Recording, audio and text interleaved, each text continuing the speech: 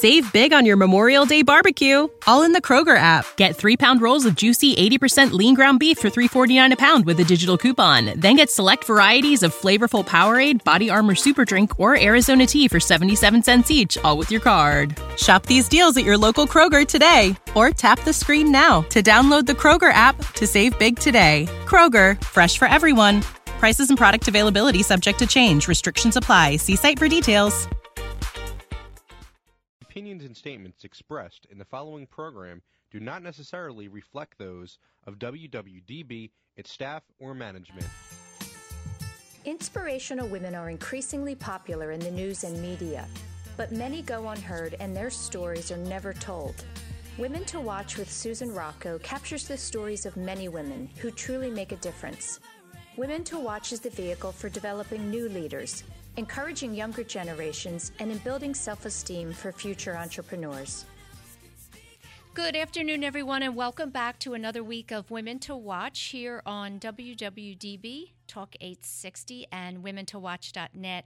My name is Sue Rocco, and we're going to have a wonderful show this afternoon. I have two women joining us.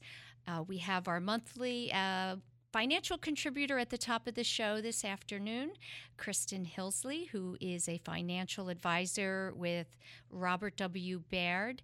And our guest following Kristen will be Trish Costello, who is the CEO and founder of Portfolia, a entrepreneurial investing group designed for women. Before we get started, I want to give out our website, which is WomenToWatch.net. That's women, the number 2, watch.net, N-E-T, where you can find our wonderful lineup of guests that we have scheduled through May, I believe, right now. And if you're listening to the show and you'd like to call in with questions, we'd love to hear from you. You can do so by dialing 888-329-3306. That's 888-329-3306. So let's get started with Kristen, who's going to be talking to us about re-entering the workforce. Kristen, welcome to the show. Hi, Sue. How are you? I'm great. How are you doing? I'm good, thank you. Good. This is a great topic. What to know about re-entering the workforce, kind of relaunching careers. And I know you have some great tips for our listeners around this. Yeah, it's kind of funny because this is a very big financial topic as well as a personal topic. So it's something that I wanted to bring about. I mean, I'm not necessarily an HR expert or anything along those lines, but what I can tell you is that when I study, the current state of the challenges that women face when it comes to their finances, on average, women spend about 12 fewer years in the workforce for family caregiving responsibilities than our male counterparts. And women are also twice as likely as men to work part-time. So these statistics tell us something financial about women, and that is that if you are working less years, chances are your Social Security benefits will probably be lower than your male counterpart. And the same thing with if you're working part-time, that can lower your Social Security benefit. So, too, if you're working in a job, which I know is a little more rare today, but with a pension, it can also lower the number of hours that you've put in for your pension benefits. And also with a 401k or a 403b, the less years you're working, the less money that you're putting away for retirement. So even though it's kind of a personal issue, it's also a big financial issue because in the end, we want to be able to hit that retirement finish line and feel really comfortable that we have all of the assets that we need to take us through retirement without having that anxiety that we might not have enough. So it's a really important issue, And I have a lot of dear friends that have stayed home and taken care of family members, or I have other family members that have had to stay home to take care of loved ones. And one of the things that you kind of have to decide when you're ready to go back is, what do you want to go back to? I've not had a chance. I never, stayed home, but I can only imagine that when you're going back, you want to decide, do I want to go back full-time? Am I ready for that? Do I want to go back part-time, or do I maybe want to take, maybe I had a certain role when I first started, and maybe I'm comfortable taking a step back so I can have less days in the office, and I'm comfortable having less responsibility as well. The other big thing that's important is networking. And that doesn't necessarily mean that you have to go to every event and hand out every single business card to every person with two hands. But what it does mean is that you have to kind of think thoughtfully about people that are in your family, in your social circle, in your, in your church, or things that you do for fun. Talk to people and tell them. I mean, this is a little bit of a different example, but I remember, I started out my career in healthcare. And I ended up going back to school for my MBA, which is when I decided I wanted to transition into finance. And I told every person that I could possibly tell that I wanted to become a financial advisor, and it was a family friend who ended up introducing me to my former partner, the first person that I worked with when I became a financial advisor.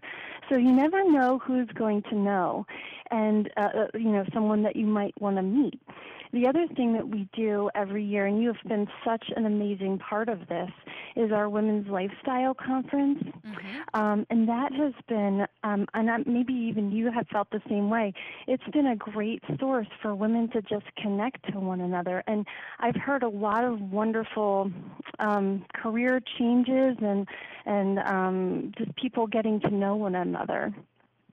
Well, certainly, I always think when women get together, in that kind of a forum, there's always opportunities that come about from that. And often, you're starting out talking about personal things with people, but inevitably, if you start to mention, career or job or something you're looking for, you will get an introduction. That's exactly right. Yeah. Tell me about setting boundaries, something that you mentioned in your prep work for this, that it's important to, prioritize your financial needs, but setting boundaries. Sure. It's so hard to set boundaries sometimes. And, sometimes a boundary might be a personal boundary, or like I said, how much time you actually want to go back to work or not go back to work. But financial boundaries are really important as well. Once that paycheck starts coming in, it is so great to have, prior to you working, it's so great to have certain goals in place. And that means different things for different people. So I, for example, have one client that's been with me for a really long time. She's retired, and she has an emergency fund set up, but she funds it based on potential emergencies, So it's like the car breakdown emergency fund, the healthcare breakdown emergency fund, and so on and so forth. But in general, she knows that in her mind, her goal is, I just don't want to worry if any of these things happen. The other thing, too, is putting that financial plan together. So you might put a financial, you might have all the intentions in the world of only working part-time, but you might put your financial plan together, and it might say, hey, you could retire a year earlier if you worked full-time, or you could, there's a whole host of goals that people might have. You might need to put one of your children through college, and it might be better to work and be able to pay that off rather than, to have to take out loans and things along those lines. So prioritizing your own retirement first, your own emergency savings first, and making sure that, those credit cards, debt, things like that just do not creep in there, because those can be a recipe for disaster. Do you have any advice? I'll just ask you this last question. If sometimes women are thinking about going back, but to an entirely different field. So that's always a stressor. Maybe they don't go back to what they knew. They want to try something brand new. I think that's something beautiful, and it really should be embraced. I mean, I think, if we look at the historic nature of careers, people, you might have been a carpenter, you might have been a baker. Those aren't necessarily things that you would have stopped doing at 59 and a half or at 62, but enter into like the industrialization of the United States, and people start thinking about retirement as a date because that's when their pension begins or that's when Social Security begins. But the beauty of the direction that society is going now is that we are starting to be able to reinvent ourselves. Yes. So you might be able to do that financial plan, and you may be able to find out that for the first time, yes, I can accept a volunteer, a paid position with a nonprofit organization where I know I'm not going to be making as much as maybe I did before, but I sure know that it's going to feel a lot better inside. So again, we can really create any outcome that we want if we have a good financial plan in place. It's just when the numbers don't work that maybe some other maybe more tough decisions have to be made. Yes. Well, hopefully, and this is what I'm going to be talking to Trish about in just a moment, I hope that women will be in a position, they will have invested wisely and saved and planned so that then perhaps later they can be investing in other women's endeavors. So the next generation coming up, the next entrepreneurial generation and do, explore a little bit and do some research about investing in other companies. That will be, that's just going to contribute for all of us. I agree. I really look forward to listening to that conversation. I think that's wonderful. Okay. Well, Kristen, thank you so much for stopping in as usual. And if anyone's listening and wants to be in touch with you, what is your web address? They can reach us at FH for FoleyHillsleyBaird.com. So it's FHBaird, BAIRD.com. Okay, great. Thanks, Kristen. We'll talk Thank to you you soon. Okay, bye-bye. Now, I'd love to welcome to the show Trish Costello. And Trish is the CEO and founder of Portfolia, which is an entrepreneurial investing group designed particularly for women. Trish, welcome to the show. Thank you, Sue. Great to be here. So great to have you. I was doing a little bit of extra research this morning and reading about the work you're doing, and I just have so many questions for you. It's such an exciting time for women in business, and so I think your insight's going to be really valuable for our listeners. I would love to start with your growing up years, though, and find out a little bit about the young Trish Costello and, what some of the things were that helped to shape the drive that you have today. So talk to me a little bit about your early years growing up in Kansas. Well, it would not be the kind of background that would predispose me to later creating an investing and unique investing platform for women. I grew up in a farm town in what they would call Little Pittsburgh, in that it was named after, of course, Pittsburgh, Pennsylvania, because it was a mining town. Okay. But actually, they're in Kansas, Mm-hmm. and we had, I grew up, as I said, in a farming community. Was the first in my family to go to college. But my father was kind of a social entrepreneur. He was the head of the volunteer fire department. He helped build the Little League sports fields. He taught himself to write federal grants and actually was able to raise money to build housing for the elderly in this little tiny community. So I was able to see early, Sue, that you could start with nothing but a great idea and find ways to access dollars and other types of help and actually create something just out of a good idea. Yeah, that's a great example to grow up to. And did you actually grow up on a farm or in a farming town? My father was a baker. Okay. In a farming town. My grandfather was a farmer, so I've been on the farm many times, but but we had moved into the city. We were city kids. You were city kids. Okay. And how about Mom? Did she work outside of the home?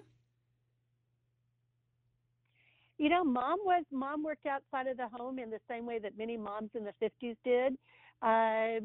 She worked as a bookkeeper. She worked in a restaurant. So not in any kind of professional capacity, but both of my parents were very, very hard workers and had a vision for what they wanted their family to, to be like, and how they wanted, us to develop and grow and have the freedom to make our own decisions. I often hear when women or men are the first in the family to go to college, that's really very celebrated. Would you say that, education was, that message for you was very strong growing up, that, in order to really be able to be successful, that you had to complete your education? Oh, definitely. Definitely. That was always the expectation, and we had the kind of support that we needed to do that. And it was not, back at the time that I was going to college, thankfully it wasn't so terribly expensive, and it wasn't like you were saddled for the rest of your life with education debt either. So, that's one thing I do worry about today, is that we put such a burden on our children. Yes. Too often when they want to get education. Yeah, it is. It's a big problem today. Well, you went and attended Pittsburgh State University, and you were named Outstanding Woman Graduate, and you were also student body president.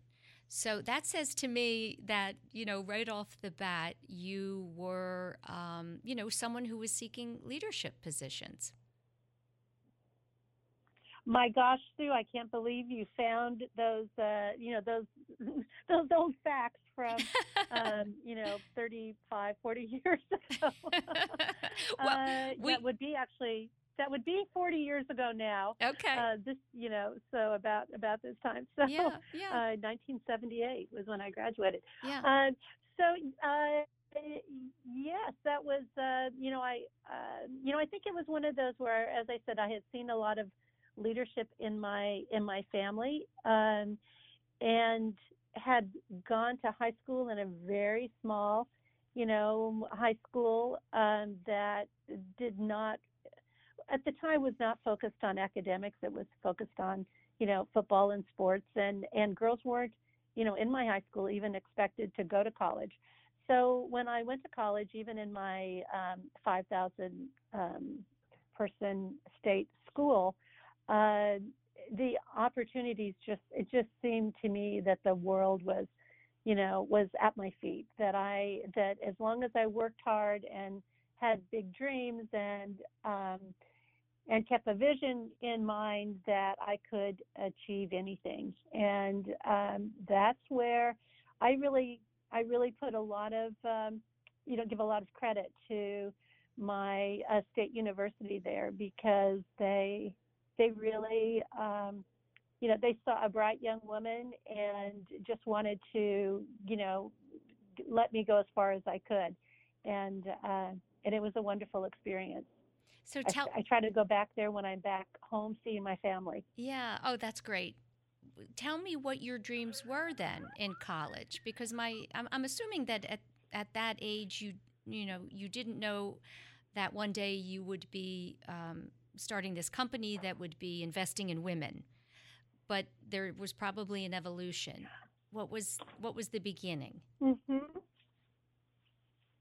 Well, we actually, at that point, I knew I wanted to be in business in some way. Mm-hmm. I was getting an accounting degree, and I knew that business would be in my future. I actually started a small business with my sister right out of college. So I did go to work for Southwestern Bell and AT&T, which was a major hirer of young grads at the time. But on the side, we started a daycare center. They're actually still fairly new. And the big exits La Petite Academy, KinderCare, were both companies that were venture-backed, that were being grown in those days when daycares were being expanded across the country. And we had a little daycare. And so we were actually in a space, even, way, way back in the early days, that was a high potential opportunity. Now, my sister's 4 or 5 years younger than I am. So we were not very old. She was probably still in her teens, and I was 23, 24 years old. And when we started, our first little daycare. Wow. My brother and I later were in a business. Mm-hmm. Is that right? The daycare, Trish, was when you after graduation? Or while you were in college? Okay. Yes, shortly.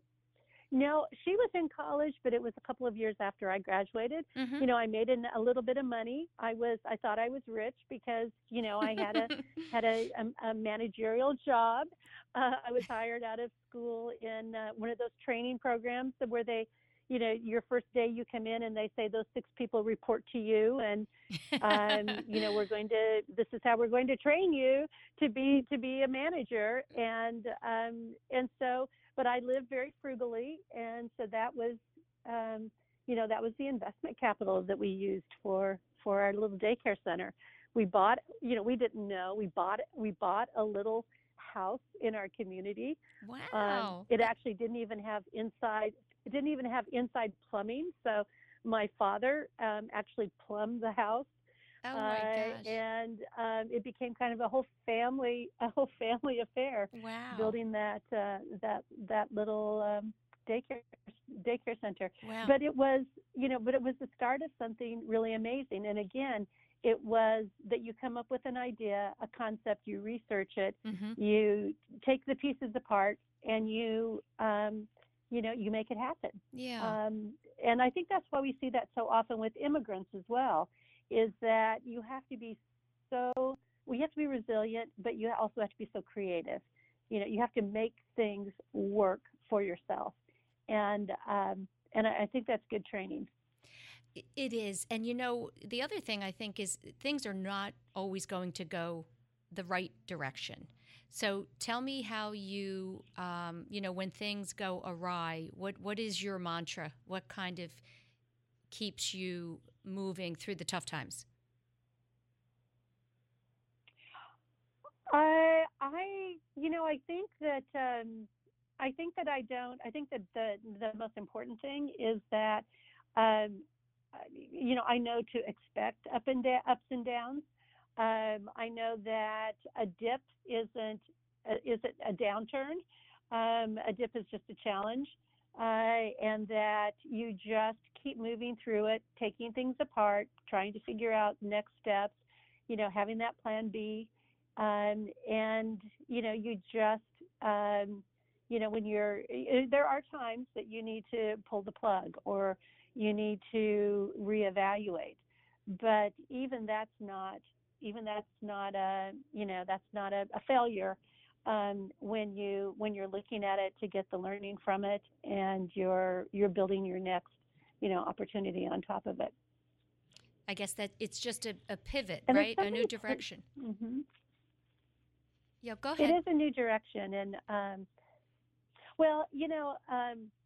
there's so many areas that we can build and improve on in the world, and I think that's one thing that I think is also very exciting very exciting about how women think. Shortly after the daycare center, about a number of years later, we were in the middle of an earlier piece of the women's movement, and I helped start one of the first battered women's shelters in Kansas City at that time. And led it, and actually left my job at AT&T and led that battered women's shelter as the executive director for 2 years. And I'd have to say that I learned so much about entrepreneurship from running that women's shelter, because again, it was tackling a huge challenge, a social challenge. It was all about marketing. about enabling people in sales, enabling people to understand both the problem and that there were solutions. It was quite, quite unusual at that point. Rape crisis centers and battered women's shelters were just starting. And to also be able to, with a nonprofit with very little money, figure out how to recruit top people and how to incent them and bring them together as a team when you did not have money as a resource like I did at AT&T. And I would say that was one of the highlights of a business experience, in my first 20 years, because of the deep expertise and the challenges.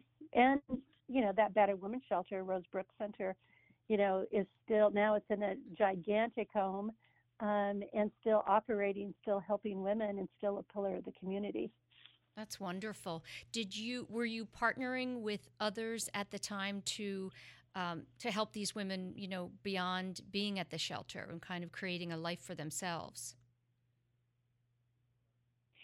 Well, yes. In fact, we built out all types of programs. We ended up, getting state money for alcohol and drug dependencies. We ended up partnering with people that were dealing with homeless issues, because that, was a part of it. We actually went very deep and started unpacking what all of the issues were around women's inability at the time to, move out of abusive situations. I had the one of the top people in the police department on my board, because we knew we needed to educate the police. We had people from the religious community. And I want to, I also want to say, this is, kind of one of these important shout outs. The majority of women that were building these programs and making a difference in the world were lesbian women. I was a young married woman at the time, but it was the real leaders that came out early and put their names there were women that very often were lesbian and had a lot of fear, should have had a lot of fear, and knew because their children could be taken away from them, or they could lose their jobs. I mean, that was in the very early days, and not in a world where we live today. Right. And those women, many of them, they're still dear friends. I look at that and say, if it weren't for their courage, we don't often really appreciate and thank lesbian women for changing rape, creating rape crisis centers and things like this. They were on the front lines. Yeah. Yep. And I followed them, and they were my guiding star. Wow. And you're right. It's very courageous to be doing that at a time when there would be a lot of criticism coming back on you to be able to speak out and make a difference.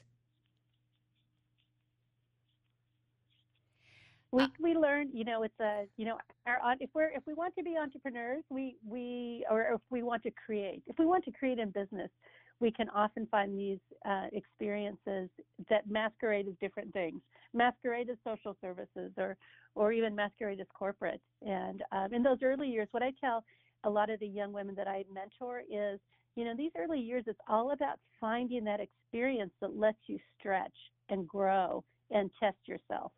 And look for those, even in ways where it initially may be hidden to you. Tell me how you came to be a co-founder of the Kauffman Fellows Program. Mm-hmm. So I had, had gone through this, had started the battered women's shelter, and then moved on and joined a founding team to create companies in the children's health space. That was Child Health Corporation of America. We were venture-backed.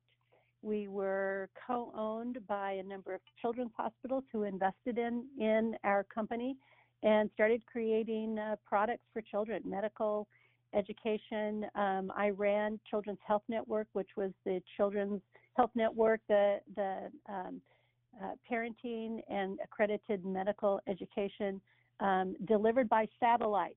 Sue, this is way before internet. or about the time of internet, but before it was really something that individuals or businesses were able to use. It was still the internet was still used in only research that time, and so it was all satellite delivered education. And as I said, medical education as well as parenting and others. We would actually go in and do high level. We would film, high level brain, surgery and organ transplants in the pediatric world, and then send them out to all of the other physicians around the world who wanted to learn how to do, these very high level types of, medical procedures. We did very well with that company. I was there for 6 years, and all the other, number of companies that came out of our work. And so that was kind of that movement where I really went into a fast growth entrepreneurial company that really made that shift.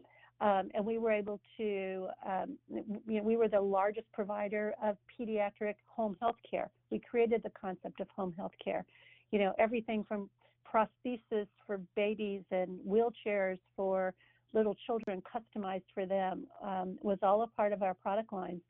So that really was, was a major experience for me.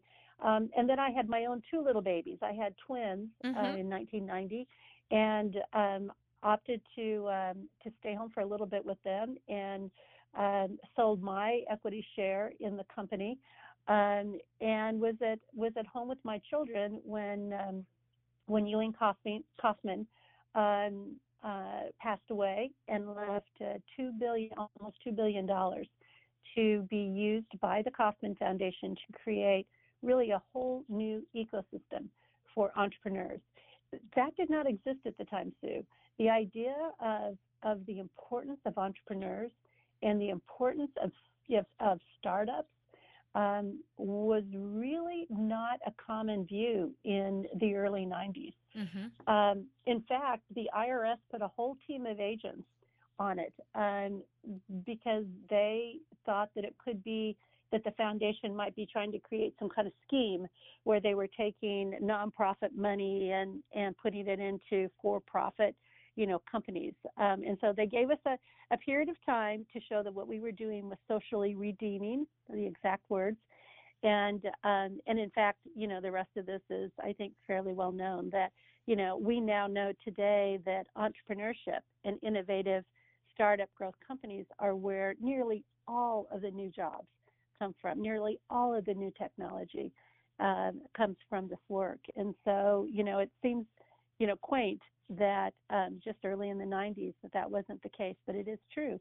And so because I had been in a fast growth startup company, because we had been venture backed and in fact had our own little venture fund, it made me in Kansas City a local expert in venture capital. So they sought me out, and I joined the team, the startup team of the Kauffman Foundation, and was challenged with creating a new training program, something that had never existed, creating a training program to basically create new venture capitalists that would back, in the technology world, that would back rising, entrepreneurs.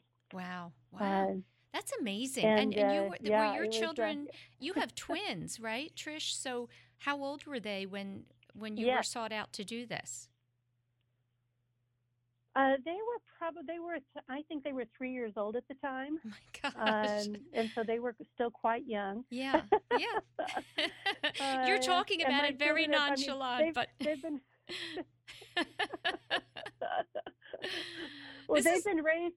They were raised in the business. Right. They were raised in the business. They'd be little tiny girls sitting in the back of some big meeting room, listening to the top VCs in the world talk about this, how you evaluate companies, and through the years, and now many years later, Sue, my daughters are now 27 years old, and both of them are with venture-backed companies here in San Francisco, and have been with multiple venture-backed companies. Wow, I love that. It's a Yeah, well, they saw by, they witnessed by example and learned that way from you. It's tremendous.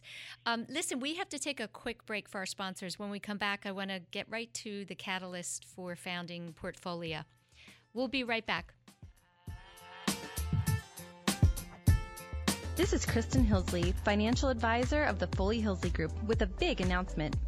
Last fall, I hosted a women's lifestyle conference to help the women who do it all take control of their finances. Now I'm excited to announce a new partnership with Women to Watch Media to help show women how to own their financial future. We'll have newsletter articles, blog posts, announcements of live events, and a lot more. All available at womentowatch.net and our own website, FoleyHillsleyGroup.com. I'm thrilled about this new partnership, and I look forward to being your resource for all things financial. Stay tuned to learn more or visit our website at FoleyHillsleyGroup.com. The Foley Hillsley Group is affiliated with Robert W. Baird & Company, member SIPC. Log on to FoleyHillsleyGroup.com to learn more. That's FoleyHillsley Group.com, or call 610-238-6636.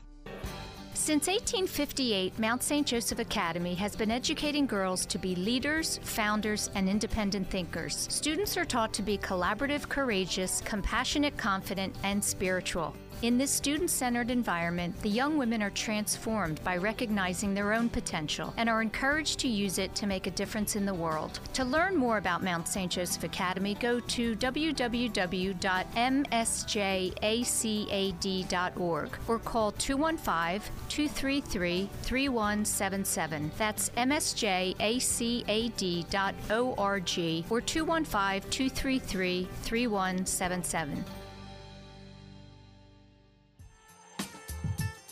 Welcome back, everyone. You're listening to Women to Watch. My name is Sue Rocco, and I'm joined this afternoon by Trish Costello. And Trish is the CEO and founder of Portfolia. And I want to, have you just describe the very moment you made the decision to start this investing group and how it came to be. Yeah. So what happened with this, Sue, is that I left the venture industry for a couple of years, and had taken a little bit of a break and did a couple of other things, and then came back and was really able to see a lot of things with fresh eyes. And the most important piece of this, Sue, was that women really were not able to move into venture capital as venture capitalists themselves, professional investors. They were starting to become angel investors, so individual investors in companies, but we weren't really seeing a movement of women into the space. And why that's so important, Sue, is that all of the innovative companies, all of the innovative products that are really scaling fast and really changing our world. Well, we know this from Facebook and just name it, all of these, major companies that are out there that impact our daily lives, they are all run by men and they are financed by men. I had tried to change that when I was at Kauffman Fellows. I tried to change that at Kauffman Foundation, funding some of the most innovative women's groups and organizations that were working in the space. But what I had initially done is, through Kauffman Fellows, worked within the venture capital system itself. When I came back, what I realized is it's fine to work within a system, but if you really want to make major changes in the world, you really need to disrupt what's happening. You really need to think way out of the box. And so so I started researching this. I started, I knew how the system worked probably better than anybody because I had worked with hundreds of venture capitalists. So, and so I took as my challenge, Sue, that I was going to take the venture capital investing process. I was going to deconstruct it. And the challenge I gave myself is that this is a design challenge.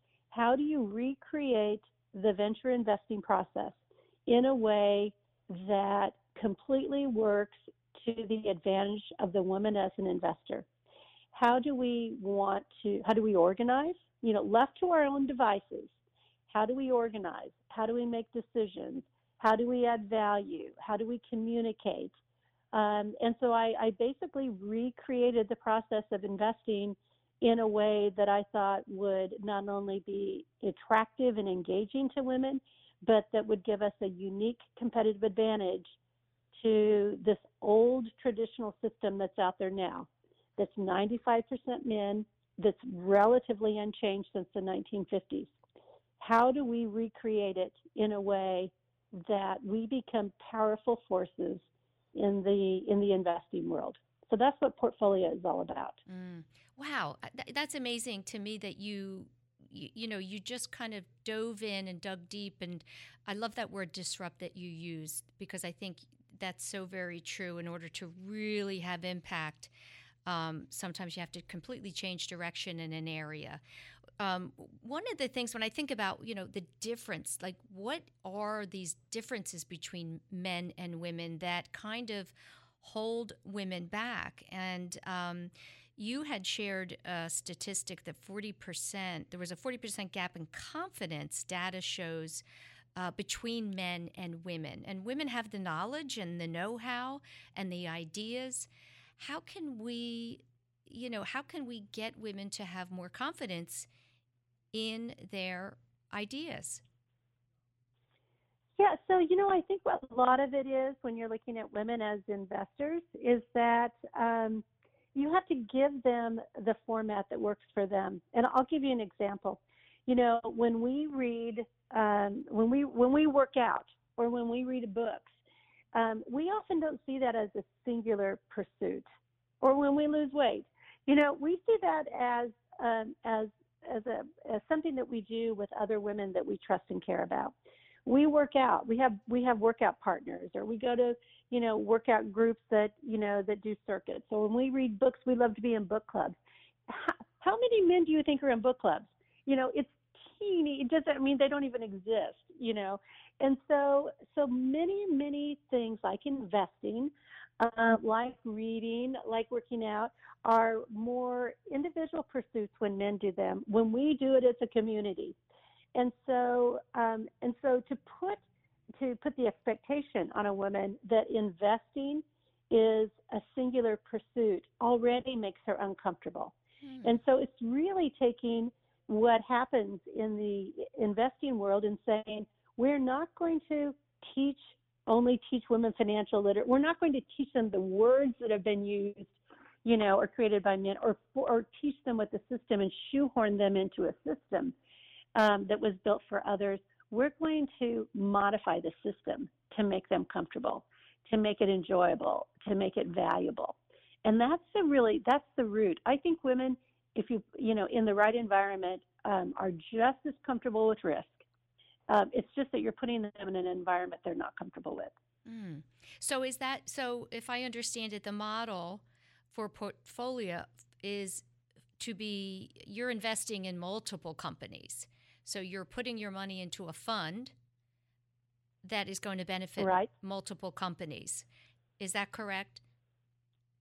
That's correct, Sue. And so that's such a good example, because it is very risky when you're investing in one company, or you're going to put all your money, let's say you're going to take, 50 or 100,000 for that year and put it in one company. That is highly risky. Yes. Even if you're putting 10,000 in one company, that's highly risky. We know, if we were going to invest in, even the public stock market, you wouldn't just buy one type of stock. Right. Yes. It's tricky. Right. But that's the practice in early stage investing. You just have enough money to put in one or two companies. What we know is that if you invest in 6 to 9 companies in a year, you are going to have a much higher probability of making a return. That's why venture capitalists do it that way.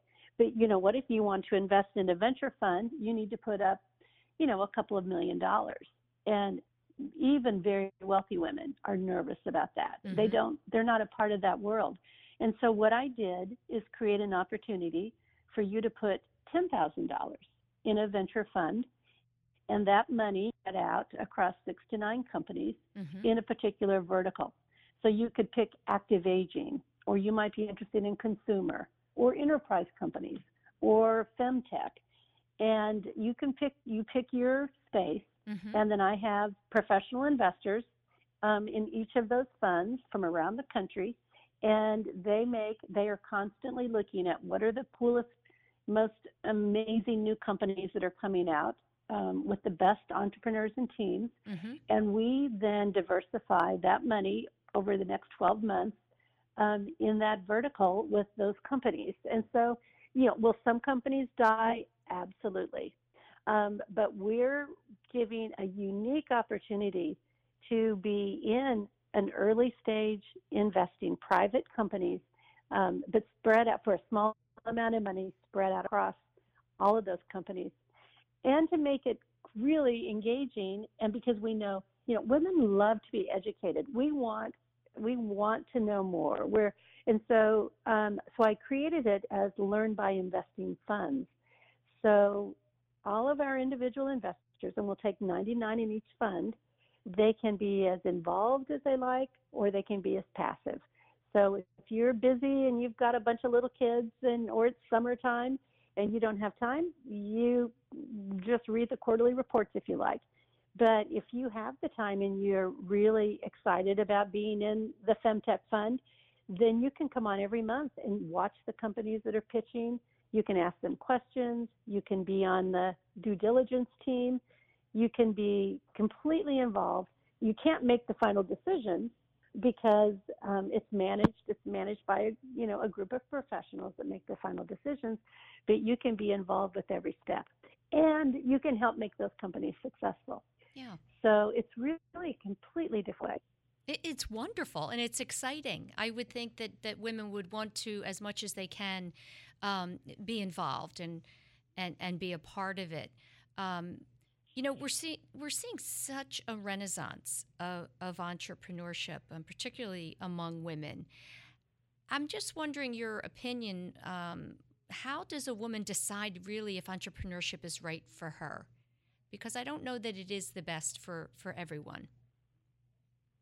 Yeah, you have to have the fire in the belly. You really need that. And you have to want to be building something that you think can't be built by somebody else, that really plays to your passion. And there's two kinds of multiple kinds of entrepreneurship. You can have the little shop, down the street that you want to, the dress shop sell that your you wares. Want to manage, and maybe sell your wares, maybe pass it on to your a family member later. Or you could think about a new way of selling clothes and want to create something that you think is going to be a national or a global brand. I look at the Real. That's a great example. My friend Julie Wainwright. So it's like consignment. You can create a little consignment store in your neighborhood, or you can do what Julie Wainwright has done, which is create a multi-billion-dollar consignment empire with the Real. Yeah. And which of those you want to be is complete. I mean, that's like completely different on how you would find money or the kind of challenges or requirements that takes. There used to be an old saying at Kauffman Foundation, actually built on a very reliable statistic, that said that we are as likely to start a business as we are to have a child. So it's just what version of that starting a business do you want to do? And that's so interesting. It's not a matter of right or wrong either.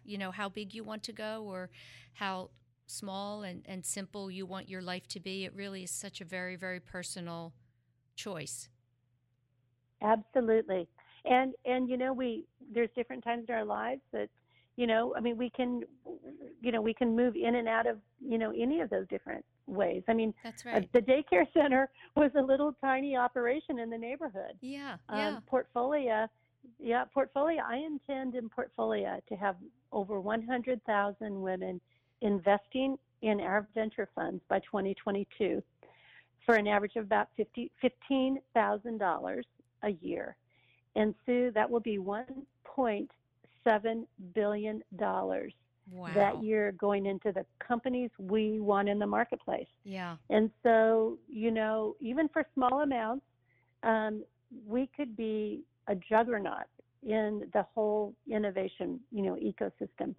So we can, many of us are going to try all kinds of channels of this entrepreneurship world. It's so creative. We can operate anyway, but that's our goal. Our goal is to shift completely, how we see our money, how we use our money. Tell me how you came up with that specific goal, 100,000 women in 5 years at 15. Mm-hmm. Yeah. How did that come about? So there are 5. So to invest in entrepreneurial companies right now, you have to be accredited. And accredited means you make $200,000 a year in income, or $300,000 with a spouse, or that you have $1 million in assets minus your home. So that's a federal requirement to let you invest in entrepreneurial companies. There are 5 million of us that meet 5 million women that meet that number. Just a tiny number have ever invested in an entrepreneurial company. So my goal is to educate a million women on what this is about, backing these new young companies that we want in the marketplace. Mm-hmm. And I expect to have 100,000 investing every year. And that's just the beginning. And I think you will, by the way. I have no doubt that you will. Wonderful. No doubt. Yeah. I want to know what you look for in a potential, company that you feel is going to be successful. What are some of the things that you look for in both the founder and the company itself at the very beginning? We want the fire in the belly. Okay. We want to know that they are they're resilient, that they have a vision for creating something that does not exist today. We want to know that on top of that vision, that they have the execution, either expertise or plan to take that big vision and get it down to, this is what I need to do this quarter, this 6 months, this year, next year, to actually be able to see that vision come to life. We like, kind of the major roles to be covered, with that. So if it's in the sciences or healthcare, we want to see that they have the proper medical, expertise as well, or if it's in tech, that's critical. We want them to be addressing a big market. You can make a lot of mistakes if you have a big enough market. So we want to know that it's a big enough market, a big enough idea. We want the product to be unique. We don't want to have seen 20 or 30 of these in the past. We want something, that's going to, really attract people. We want to know that there's enough money in it, that they actually can sell this, and that they can sell it to, that large market and grow rapidly. And we want them to exit it at some point, to be able to sell it, because that's how we make our money. We only make unlike a bank where you pay back a loan, when you invest, you only make your money when that company either goes public or it's acquired by somebody or merges with another company. So we want to know that all of those things work. And all of my lead investors in my funds all understand all that dynamic. And not only do they understand that, but for all those small individual investors, they take it as their responsibility to help all of them understand it. Even though they're not making the final decisions, we just take it as our goal to make sure that we all kind of can understand how to filter or source for great opportunities. And Sue, a lot of the best companies I see come from my individual investors who have met someone or seen someone speak or seen a product, and they call me or email me and say, oh my gosh, you need to see this company. You need to meet this entrepreneur. That's so exciting. How many do you have right now? What's your number of investors? So we have over 300.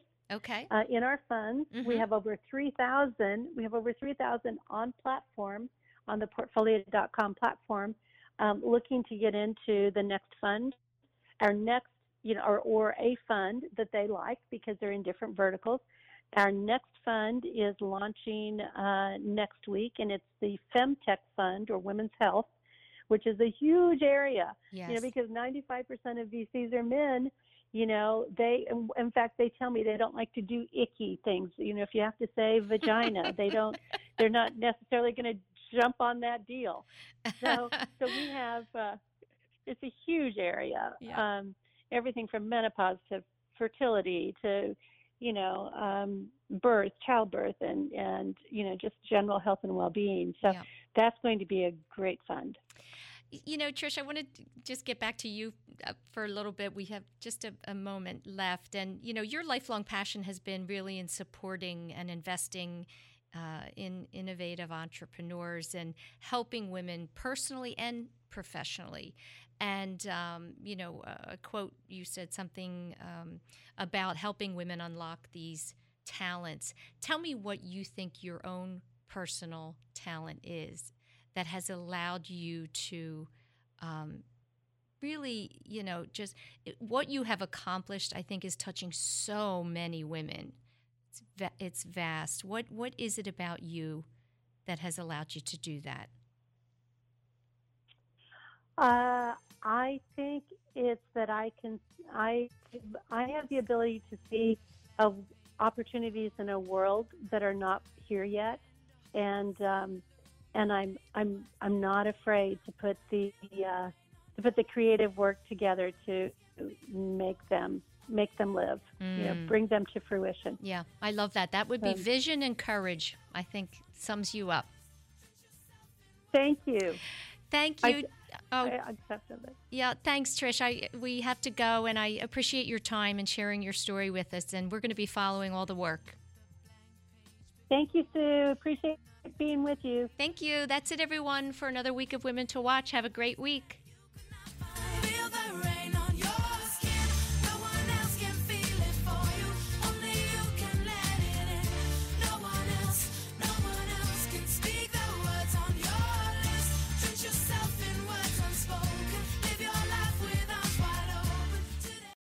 When you need mealtime inspiration, it's worth shopping Kroger, where you'll find over 30,000 mouth-watering choices that excite your inner foodie. And no matter what tasty choice you make, you'll enjoy our everyday low prices, plus extra ways to save, like digital coupons worth over $600 each week. You can also save up to $1 off per gallon at the pump with fuel points. More savings and more inspiring flavors make shopping Kroger worth it every time. Kroger, fresh for everyone. Fuel restrictions apply.